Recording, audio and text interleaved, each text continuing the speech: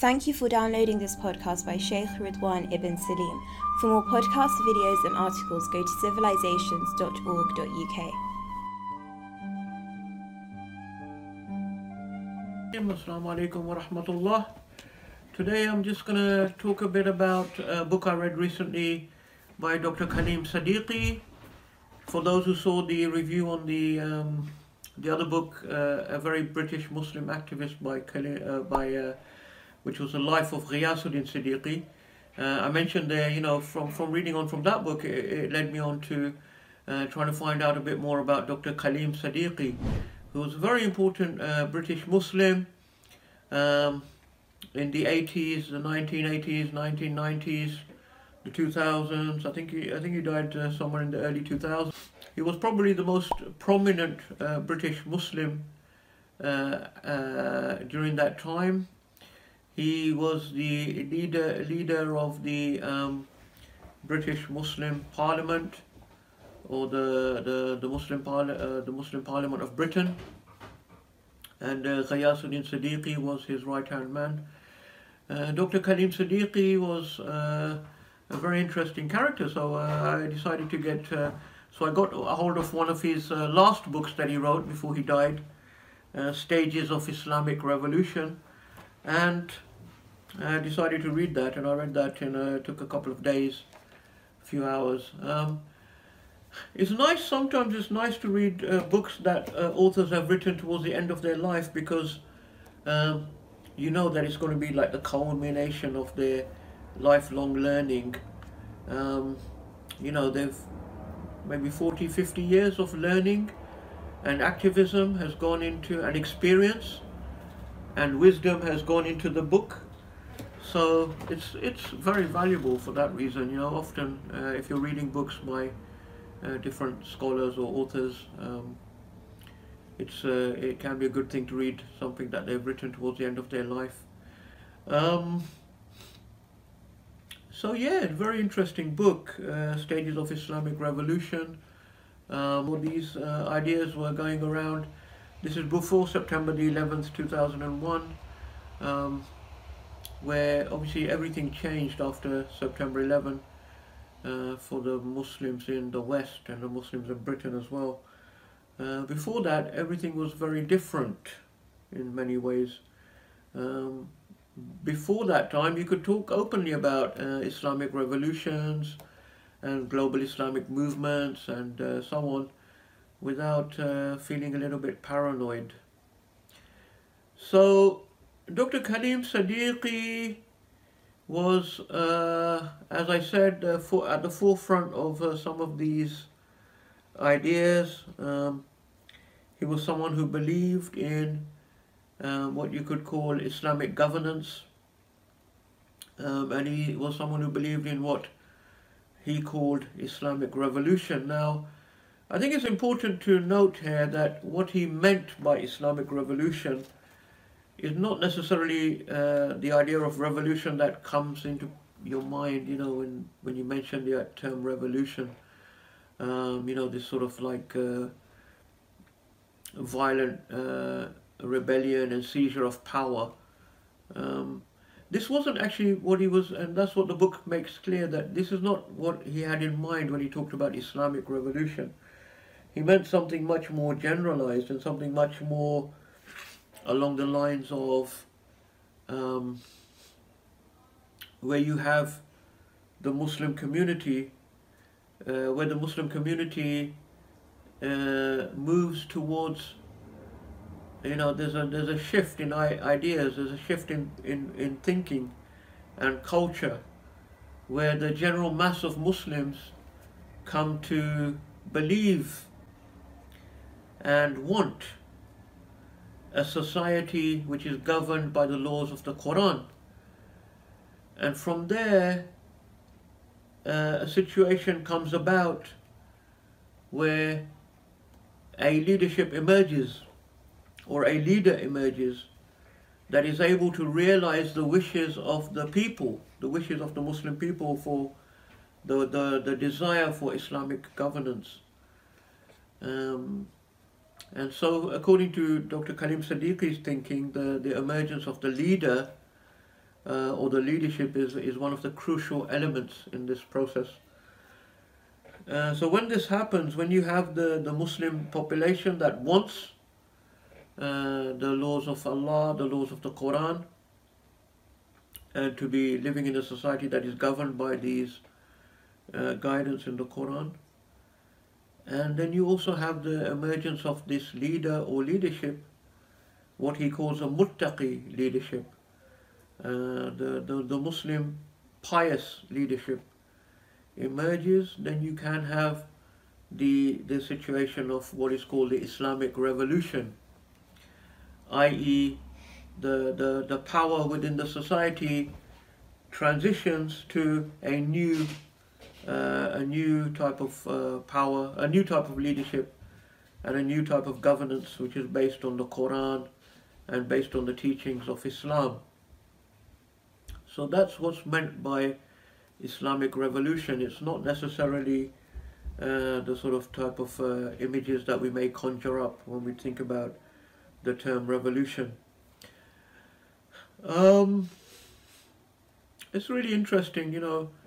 So Dr. Kaleem Siddiqui was at the sort of forefront of this thinking and this type of what's called movement. And he was doing this from his home in Slough in Britain. Seems a little bit funny when you think about it that way, you know. This leader of a global Islamic revolution, working from Slough, a nice suburban townhouse, and his little group of activists like Ghiyasuddin Siddiqui and others that were helping him. You know, whenever they would come around to his house in Slough, his wife would make them nice samosas and Pakistani chai, and they would be doing their activism, trying to change the world from the suburbs of Slough. So I find it really interesting. I mean, the first thing that these group of activists and intellectuals came up with, they came up with a Muslim manifesto, which was a Muslim manifesto for Muslims in Britain. They came up with the Muslim Institute, another organization which was, the full name of it I think was the Muslim Institute for Education and Research. They started working with other Muslim activists in Canada and took over the publication known as Crescent International, which was a sort of a current affairs / political analysis journal. Dr. Kaleem Siddiqui had a background in journalism. He was working for The Guardian initially, and then he left The Guardian, and so that's why he had sort of experience of journalism at the highest level. So the Crescent International was a very important vehicle for publishing their ideas, and during this early period, 1979, you had the Islamic Revolution in Iran. So this was a very big part of the life of Dr. Kaleem Siddiqui. It had a very big impact on Muslims, politically active Muslims around the world. Whether you were Shia or Sunni didn't really matter, because this was something that everyone was very excited and interested in what was happening in Iran, with Ayatollah Khomeini coming in and obviously seizing power from the secular government of the Shah, the Western puppet, taking over and establishing Islamic that this was an important vehicle for the Islamic Revolution to be voiced in the English language. So they actually became working in collaboration and Dr. Kaleem Siddiqui and his colleagues were invited over to Iran many times. They met the highest level of people in the government. And they mentioned how many of the highest people in the Islamic government of Iran, they were very pious. They wore very simple clothing. They were humble people, and they were very impressed by them. So the reason why I think this was, for me, was very refreshing and very important as well, because we don't see that nowadays. The Shia Sunni camps have become very split and very polarized, and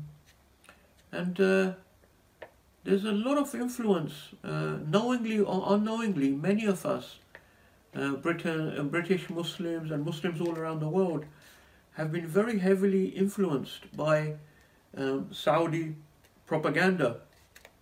The Saudis for decades now have been spending a lot of money in spreading their interpretation of Islam, a very narrow, very intolerant interpretation of Islam, which goes back to the teachings of Muhammad ibn Abdul Wahhab, a preacher from the Najd who lived in the end of the 18th, coming into the 19th century. He was without doubt 100% under the group known as the Khawarij, and he gained a following in Arabia. The Saudi royal family, they became allied to him. So for the last decades, they have been spending a lot of money getting students from all over the Muslim world, single Muslim country and non-Muslim country that have got Muslim communities. They pay for these students to go to Saudi and to get educated, or you could say brainwashed, really, in their doctrines of this Khawarij type of teaching. And then those people go back to their countries, and this has had a massive, massive effect. But even whether you consider yourself to be within that followers of Muhammad ibn Abdul Wahhab, or you consider yourself to be a Salafi or not a Salafi, many Muslims have become influenced by the propaganda against, especially the Shia, very, very hard-line rhetoric and propaganda that is directed especially against Shia groups, not recognizing them as Muslims and so on. So this, I think, people who have studied with me know I've been talking about this for several years now, the importance of a Sunni-Shia reconciliation, the importance of Shia-Sunni unity, and the importance of Sunnis and Shias to just be tolerant and respect one another in a way, because the differences between us are not as great as these people, these hardline people are, that have infiltrated the Sunni community. These are people, they're Khawarij, but they've infiltrated the Sunni community, and they portray themselves as Sunnis, and they are responsible for spreading all of this hatred and very hardline teachings against the Shia. Part of this is also obviously geopolitical in nature, because of the Iran and Saudi Arabia being major regional powers, and there's been a rivalry and geopolitical tension between them for several decades, and has been escalating in recent years, as you know, being fought out in proxy wars around the Middle East. But this, I've been talking about this for some time now, that Sunnis and Shias have lived together for over 1,000 years, and they were very, very seldom had a armed conflict or violence between them. Yes, we differ in certain beliefs towards the first three Khalifas. But there are political differences that are historical, that are not really relevant, shouldn't really cause conflict today. So I think that was very important and very interesting to see how Dr. Khalim Siddiqui and the people around him and the organizations that he was leading, they were very pro-Iranian revolution. And in this book, Dr. Siddiqui actually goes to the point of saying that in his opinion and in his analysis, the Iranian revolution has now transitioned to becoming a true Khilafah, meaning not a Shia, it's no longer a sectarian Shia Khilafah. He actually considered it had transcended the Shia constraints and had actually become a Khilafah that was recognizable to Shia and Sunni alike. And he doesn't just base this on fantasy, but he brings quotes from the sermons and the teachings of Ayatollah Khomeini, indicating this type of transcending of sectarian differences. So I think this is really important, and especially for the Muslim community in Britain today, to start working towards trying to rid ourselves of this propaganda and this distortion that has taken place of our attitude towards the Shia community, to recognize once again that Shia, the majority of Shias, such as the Twelvers, for example, which are the majority, they are still recognized by the Sunni majority to be Muslim. They are still recognized to be Muslims. The truth is, if you go back to places like Iraq, before all of the difficulties and the civil war and everything, there were a large percentage of marriages between Shia and Sunni. There was a lot of intermarriage between the two communities. If you go to any Muslim country, any major Muslim cities, you'll find Shia quarters, you'll find the Sunnis and the Shia quarters, and they've been lived like that for centuries and centuries, for over 1,000 years. You know, Muslims have lived peacefully together. I think there's a lot of good insights in the book regarding Islam, Islamic governance, those who believe in and are actively striving towards a situation where Muslims are governed by their own guidance and by the teachings of the Quran.